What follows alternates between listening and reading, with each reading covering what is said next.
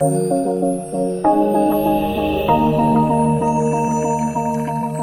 to the NPS Medicine Wise podcast, helping health professionals stay up to date with the latest news and evidence about medicines and medical tests. Hello and welcome. I'm Dr. Caroline West. I'm a GP and also a medical advisor to NPS Medicine Wise. Now, when it comes to your own health, getting involved with shared decision making can make a real difference. Often choosing wisely all starts with asking the right questions. RACGP President Dr. Karen Price joins us today to share her insights. Are we getting better at speaking up and asking questions? How do we get started if we're lacking confidence? And how do we train the next generation of health professionals to lead the way? Thank you for being with us, Karen. A pleasure, Caroline. Now, these days we hear a lot about shared decision making in healthcare where the consumer gets involved in the direction of management options. In reality, how much of this do you really think happens in a busy general practice? Well, I think there's probably some degree of variation, and that will depend upon the way the practice is structured. It'll depend upon how long that patient has seen the doctor, whether they've got an existing relationship. And it will depend upon probably the doctor's age and also the patient's age and the patient's ability to even feel confident enough to ask a question of a doctor. And so does this often happen over multiple visits, or is it possible to sort of insert shared decision making even in brief consultations, do you think? Well, for me, look, I've practiced over a couple of decades, and so I've always enjoyed having that longitudinal relationship with patients. And so for me, a shared decision-making process is much more rewarding professionally. I always encourage my patients to question and to ask questions and to make sure they're clear on whatever treatment discussions we've had. So it does involve, firstly, informing them and maybe even bringing them back after they've read some material or had to think about things to actually go through what might be the next treatment decision, which way they want to go. So it's informing them that it's not necessarily hard and fast. Of course, in emergencies, that's quite different. But for many of us now, we're dealing with chronic health complaints. And even relating this to the current news of the day, COVID vaccines, the best way to manage vaccine questions and vaccine hesitancy is to go through a shared decision-making process. And I guess in general practice with that respiratory illness situation, with COVID being at the front of everybody's minds at the moment, but a lot of people will be coming in and still going, they don't have COVID, but they've got bronchitis or something else. And there's often a bit of consumer pressure to then have another solution. It's not COVID. Can I have some antibiotics? And I guess that the shared decision-making tool can really come in handy when you're trying to reshape that conversation as well. Shared decision-making, it certainly needs trust and it needs some time. And I have found the use of decision aids. I went through a trial with Bond University and they actually presented some decision aids on antibiotic use in bronchitis, which are really great infographics for patients to understand that this was a condition that they really didn't need to use antibiotics in, and that what the expectations of the illness progression were. And that really helped my conversation with them. It helped them have something to anchor upon and to think about when they went out of the consultation room. So that was a very useful process to go through. I think that's exactly right, giving them information and often reinforcing that message over multiple consultations so that it's expected if they have a respiratory infection that's a viral infection in nearly all cases that in fact antibiotics won't be appropriate, and they're okay with that. So what can happen too is they can go home and they might get a lot of pressure from family or friends. Oh, what? You didn't get antibiotics. You better go back. I'll go to my doctor. So there's all these competing issues. So I always invite them, if you've got questions or you're concerned that you're getting worse, come back and see us and we'll go through this again and make another assessment. So that's to safety net that consultation. Now, of course, in a time of COVID, there are various clinics who may not be able to see their own patients at the moment with respiratory illness, but I'm talking in general terms, of course, about how we assess bronchitis. And so what you're also talking about in a way is patient buy-in, where you're including them, encouraging them to ask questions, you're providing information and listening. How do we actually build that patient engagement in a broader sense in a consultation? Look, it takes a lot of time to do that. As a doctor, I think you are always assessing the patient about their ability to understand the message, what their actual consultation agenda is. We've got the doctor's agenda, we've got the patient's agenda, and then we've got the whole business of getting what we need done. And that will vary. And I think there's a level of comfort that some patients find with certain doctors, and so that's okay. Not everyone meshes. I think it's really important for patients to make sure they've got someone they feel they can talk to. Because if you feel a bit too intimidated to ask questions, that would be a concern to me. If my patients ever told me I was too scared to ask you, that is something that would concern me, because those questions are extremely important. And it is a shared journey. It's the patient's health journey, not mine. And I'm there to advise and help and make sure they make the appropriate decisions. First, do no harm to them. And is there a generational context here that young people are getting more health literate because they're getting access to a lot of social media, which pings around lots of information? Is that a trend that we're seeing? I don't think that's necessarily true in one way. They're getting a lot of information. It's being able to sift and sort that information. So I've watched my own children who are young adults now and their friends, and I would have to say their ability to digest that information is reasonable, but some, of course, can go down non-evidence-based pathways, believing that there's other means to treat things, or preferring what they say is a more natural way of treating things, which is probably not against any doctor's armamentarium of treatments, but it's a certain challenge to us if they're refusing what they may need in favour of a non-evidence-based treatment. So there's really complicated discussions to have with younger people when they come in armed with lots and lots of information that may not always be accurate. With the older population, they're more inclined to want you to make the decision for them. And so moving that generational shift is a really important way of managing your patients. Yeah, I think that's a really good point. And it's not just age groups that we need to consider that may have different preferences, but culturally and from an education point of view, if somebody's got fairly low levels of health literacy, it might be hard for them to digest large amounts of information, and jargon is just going to go over everybody's head. So I think doctors can sometimes fall into that trap of using jargon, rushing through things. I've got patients who are university professors who are really keen to hear the evidence, and I've got patients who are highly anxious, have a heavy burden of anxiety, and that means my approach is entirely different, even though the IQ might be the same. Or I've got patients who don't have English as a first language, and so my approach is very much patient-centred. So this is not about giving out the same approach for the same disease, because no disease is the same in any one person. We don't see the disease, we see the person who has come in with a presentation, and I think that's a really important point that I hope most doctors are approaching their patients that way. And we've touched a little on social media, and I know that you're into social media as well. You tweet away, and you actually very kindly tweeted your support for the Choosing Wisely 5 questions.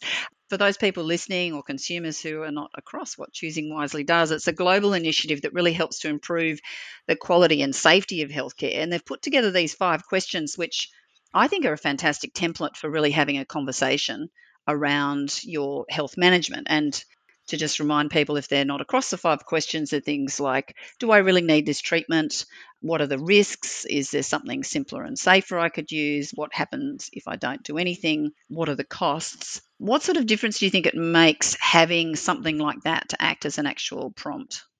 I think it's a brilliant initiative, and I hope patients are using it as much as possible.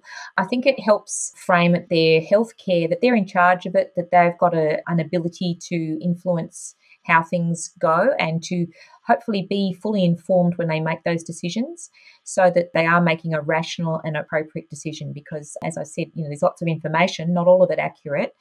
And the other thing is to make sure that we do no harm as practitioners. We don't want to be giving people treatments that may be not necessary, that maybe with the passage of time, Mother Nature is a great physician. In many undifferentiated presentations, you might want to use 1 or 2 or 3 consultations to see how the presentation progresses. And you might find that by doing that, you're actually using less resources in terms of either medications, which all have side effects, or even imaging techniques, which cost a lot of money.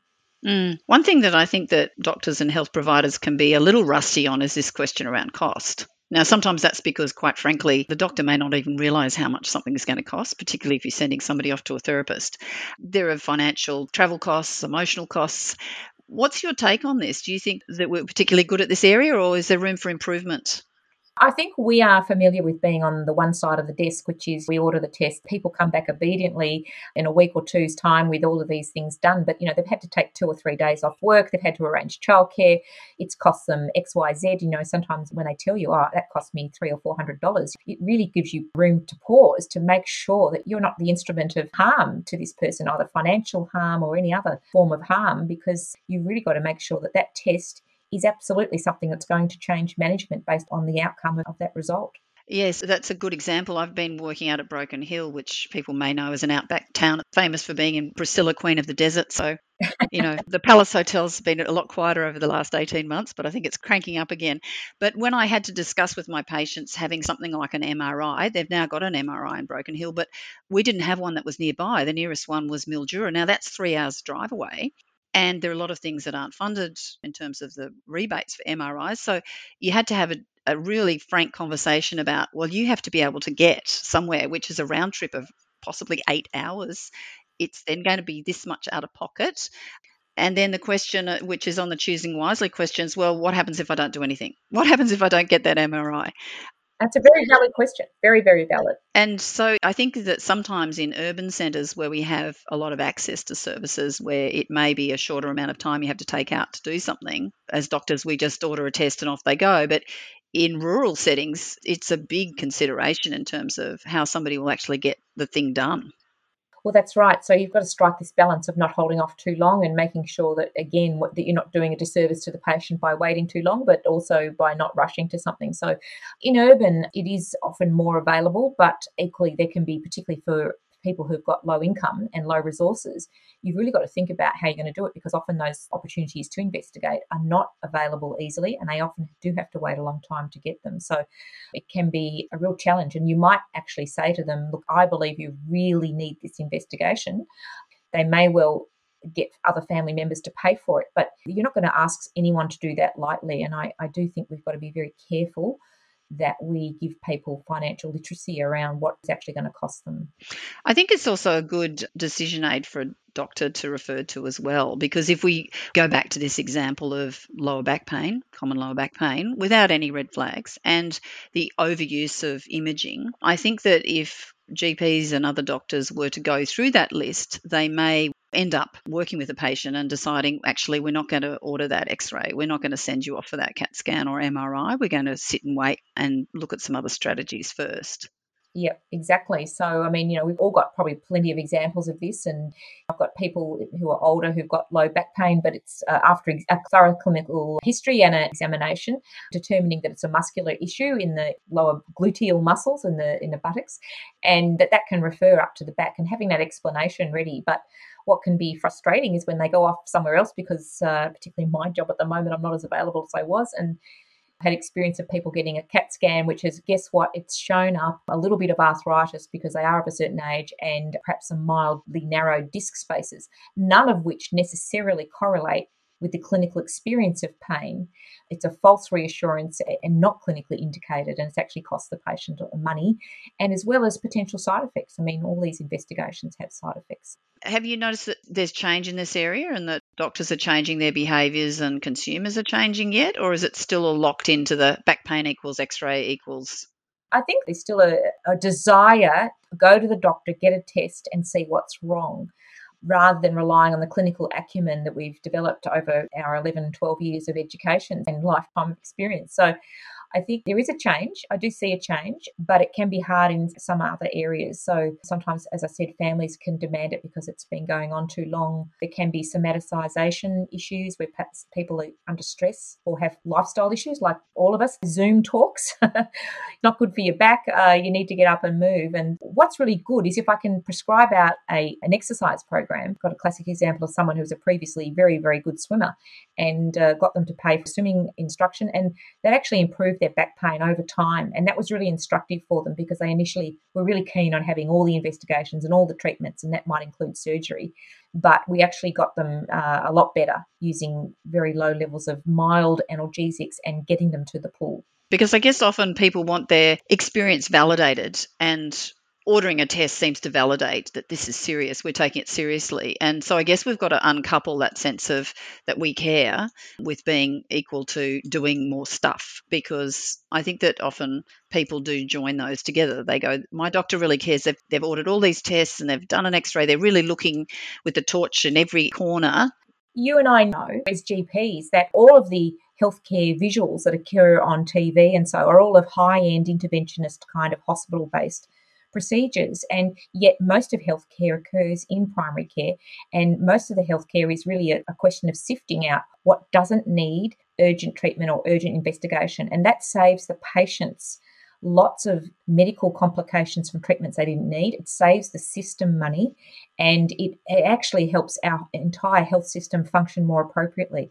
We don't want the good old US style health system where for people who can afford it, they get everything done known to man, and we know that costs a lot more and their outcomes are a lot worse. Talking about all of this, I guess it's interesting because we're talking from a doctor's perspective, a GP's perspective, but of course we're humans as well, Karen, and we go through our own health conditions, and sometimes sitting on the other side can feel quite uncomfortable for doctors to suddenly find themselves as patients.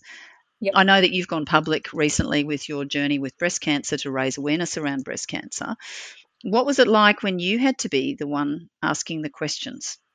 Yeah, look, it was difficult because this time there was a diagnosis of breast cancer and there was the psychological impact of it. So you were more clouded, you were more anxious and trying to make sense of it in your own life. So you realised how overwhelmed people could be. Now, I still count myself very lucky and fortunate because I've got a medical education in one of the best countries of the world to get a medical education. So I'm pretty reasonably health literate, I would say.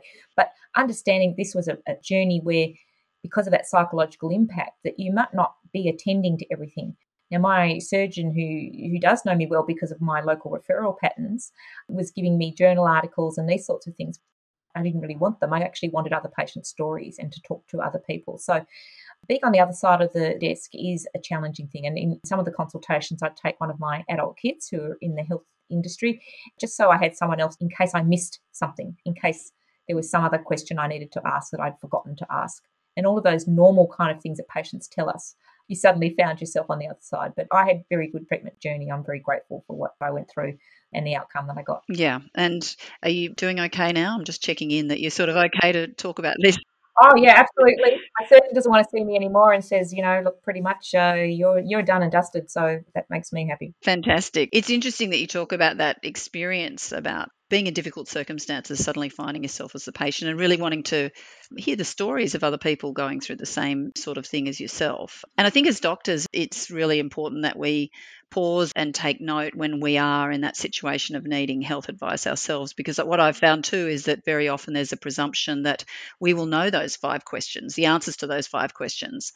And so the doctor that we're dealing with doesn't necessarily take us through that arc of information, and often you just miss out. And if you're in a stressful circumstance where you've got emotional overload from just dealing with a diagnosis or a situation, being an advocate for yourself is sometimes tricky. It's really important, and I say to anybody going through a tricky diagnosis process, to take someone with them so that they do have an advocate for them. I think that's a really important part of being involved in our very complicated health system. Now, as I said earlier, that lying there having things stuck into you, it's very easy to get dehumanized, and it's a very frightening experience even for someone who's familiar with it. So for people who are not familiar with it, who may have not got the language, it's a very challenging time. And we forget, we often talk about patients who come in and got a headache and they say, have I got a brain tumour? Now, for them, they're facing the same potential anxiety that anyone else facing a real brain tumour may experience. But, we've got to remember not to diminish these concerns, and that people can ask these questions and feel comfortable about, look, you've actually got a classic tension headache. It's really common. I'm not at all concerned that you've got a brain tumour, and this is why. And we go through that, and that we actually address those anxieties and concerns, and that patients can feel really comfortable, and they've got a treatment plan. And I must say, in my practice, I really try and give everyone a treatment plan about, this is what it is, this is what we're going to do, and this is what you do if X, Y, and Z happen, so that they understand very much what the roadmap is should things not go according to plan. It's interesting that you mentioned that example of the headache and the brain tumour, because that's probably the number one thing I hear when somebody's got a tension band headache. They're really stressing even further that this could be something really serious. Sometimes I even insert it into my conversation and I say, you know what, this headache is really fitting into this pattern. And some people might be concerned that it's something really serious like a brain tumor, but it doesn't fit. And they go, oh, thank God you mentioned that, because that's been on my mind and I felt too much of a dope to actually mention it. But that's been the thing that's really worrying them. Yeah. And that has led to the presentation. And it's really important to unpick that, because they might be, demanding imaging, and you might not actually clearly understand why. But underneath that, there's a whole degree of anxiety, and you might uncover a whole story that you didn't know about your patient, that their grandmother died or somebody they know. It's a whole journey of healthcare, and this is why having that longitudinal relationship with a GP that you can trust is really, really important. And by trust, I mean that you can ask them difficult questions, and you can talk to them about, well, why do I need to do that? You can actually go through these 5 questions and know that your doctor won't be challenged by them, that they'll actually welcome that discussion, because it's all about improving and empowering our patients to feel comfortable in their own treatment decisions. The taking someone with you is a really good recommendation. What other things do you suggest as tips to really improve that shared decision making, pre-planning or taking notes? I mean, what do you find in reality actually helps? From a doctor's point of view, it always actually really helps me if my patient has a list. And so for patients who are going on, say, a longer, any kind of treatment journey, I say, look, write down your questions so that we can cover them. And you might want to think of them outside of a consultation before you go in. And that helps your doctor make sure we've got your patient's agenda, the things that you want to know, the things that are worrying you and bothering you, we've addressed them all. Because unless we address them all, we actually haven't really finished that consultation. It's interesting you talk about agenda. I was talking to Professor Julie Lesk, and people can listen in on the NPS Medicine Wise podcast on COVID vaccinations and children. And she was talking about hesitancy in parents, and she really stressed that whole thing of having agenda setting, where the patient consumer is given the opportunity to really set out what they want to cover. Yeah. And to make sure that we've actually covered that so you can address it. Around the COVID vaccine, and Julie Lesk is a fantastic advocate for this kind of process of shared decision making, there might be questions that you and I as doctors can't answer yet, because maybe the evidence has just changed. Maybe we need to go and look up something, or maybe it is an evidence-free zone and we've got to talk about that risk benefit. It's not on TV where it's classic X plus Y equals Z and it's easy and black and white. Medical treatment decisions and shared decision making often has a degree of uncertainty around it and a degree of greyness around some of those decisions. It's a risk and benefit situations. And the vaccination program is a classic example of that, where we've had to say, well, there's no zero risk here. Mm. These are the potential issues of having a vaccination. These are the potential issues of having COVID. And clearly the benefits of having the vaccination in general outweigh the risks to you of having COVID. But that decision process has got to be gone through and very clearly shown to the patient about what's going on here. And sometimes the health professional leaning into that conversation around risk is highly beneficial, because we're not being avoidant. And in fact, it can lead to increased trust, because there's a sense, look, my practitioner's being upfront with me. And sometimes I think as GPs, we balk away from that because we think we don't want to put people off having something that's going to be quite useful in our eyes. But without actually presenting the bigger picture, we're doing our patients a disservice, because it may actually increase empowerment and trust if we actually go to those slightly less comfortable areas of conversation around risk and safety. And I'm seeing doctors more and more use the internet in front of patients. And I think that's a really good thing to do, because they can show patients how they navigate the internet, where they go for their sites. They can talk through a particular patient aid and so forth. So I'm forever, in many cases, jumping on and looking up something for them and going through it with them and talking through how they actually search for information, and this information is good or that information is rubbish and so forth. So even giving them the ability to sort and sift information on the internet and do it with them in the room is great. When I get asked questions as a GP, very often I don't know the answer. And so I'm quite comfortable saying, actually, I'm not too sure about that. I'll have to research that myself and get back to you, or I'll give you a call later, or whatever it is. Do you think that doctors in general are becoming more confident of acknowledging some of the gaps in their knowledge? Look, I hope so. I think there's some statistic, isn't there, Caroline, somewhere that if you wanted to keep up with one part of interventional cardiology, you'd have to read a journal every night for 10 hours or something. So the volume of information in medical care now, we're familiar with the whole competency of it. We're right across pretty much all of the disease systems, but sometimes you do need to go and look up something and where it fits into that marvellous education that we've had. And you're able to give a much more clear discussion about that, because it will fit into our first principles that we already know about our basic pathology and physiology strategy and so forth, and much better than a patient trying to make sense of it themselves. So I often do that with them there, or if I haven't got time, I'll say, look, I'll find out for you and come back to you next week. So I have no problem with saying I don't know. And I would hope that most clinicians, whether they're general practitioners or specialists, because I've had specialists say that to me, I don't know the answer to that question. And, that's good, because then it tells me where we're going. And I feel very comfortable with a clinician, any clinician who says, I don't know. I imagine that the RAC GP under your presidency will be really championing this particular area of healthcare and in terms of mentoring the next generation. Oh, yeah, well, mentoring the next generation in planting the trees that others sit under is a great legacy to think about, but also making sure that we are holding high standards in healthcare and that patients can be very comfortable that the RAC GP is setting those standards for practices and for GPs to aspire to. And I think all of us want to be the good GP and keep up with the evidence. From what I've seen of most doctors, they really care about their patients and want to make sure that what they're delivering is a high quality and high standard, and we're here as a college to support them in that. Great. And we've talked through the program about the Choosing Wisely 5 questions, and of course GPs and other health professionals can have the actual flyers or wallet cards in their surgeries to act as conversation prompts or direct people to the website, which is choosingwisely.org.au, for more consumer and health professional information. It's been a fascinating conversation, Karen. Thank you so much for joining us today. That's sadly all we have time for. A pleasure. I hope everyone got something out of it, and look forward to continuing the conversation on healthcare. Fantastic. And if anyone would like more information, you can go to nps.org.au. You can also check out our website for information on CPD points. We look forward to you joining us next time. I'm Dr. Caroline West. I've been with Dr. Karen Price. Bye for now. For more information about the safe and wise use of medicines, visit the NPS Medicine Wise website at nps.org.au.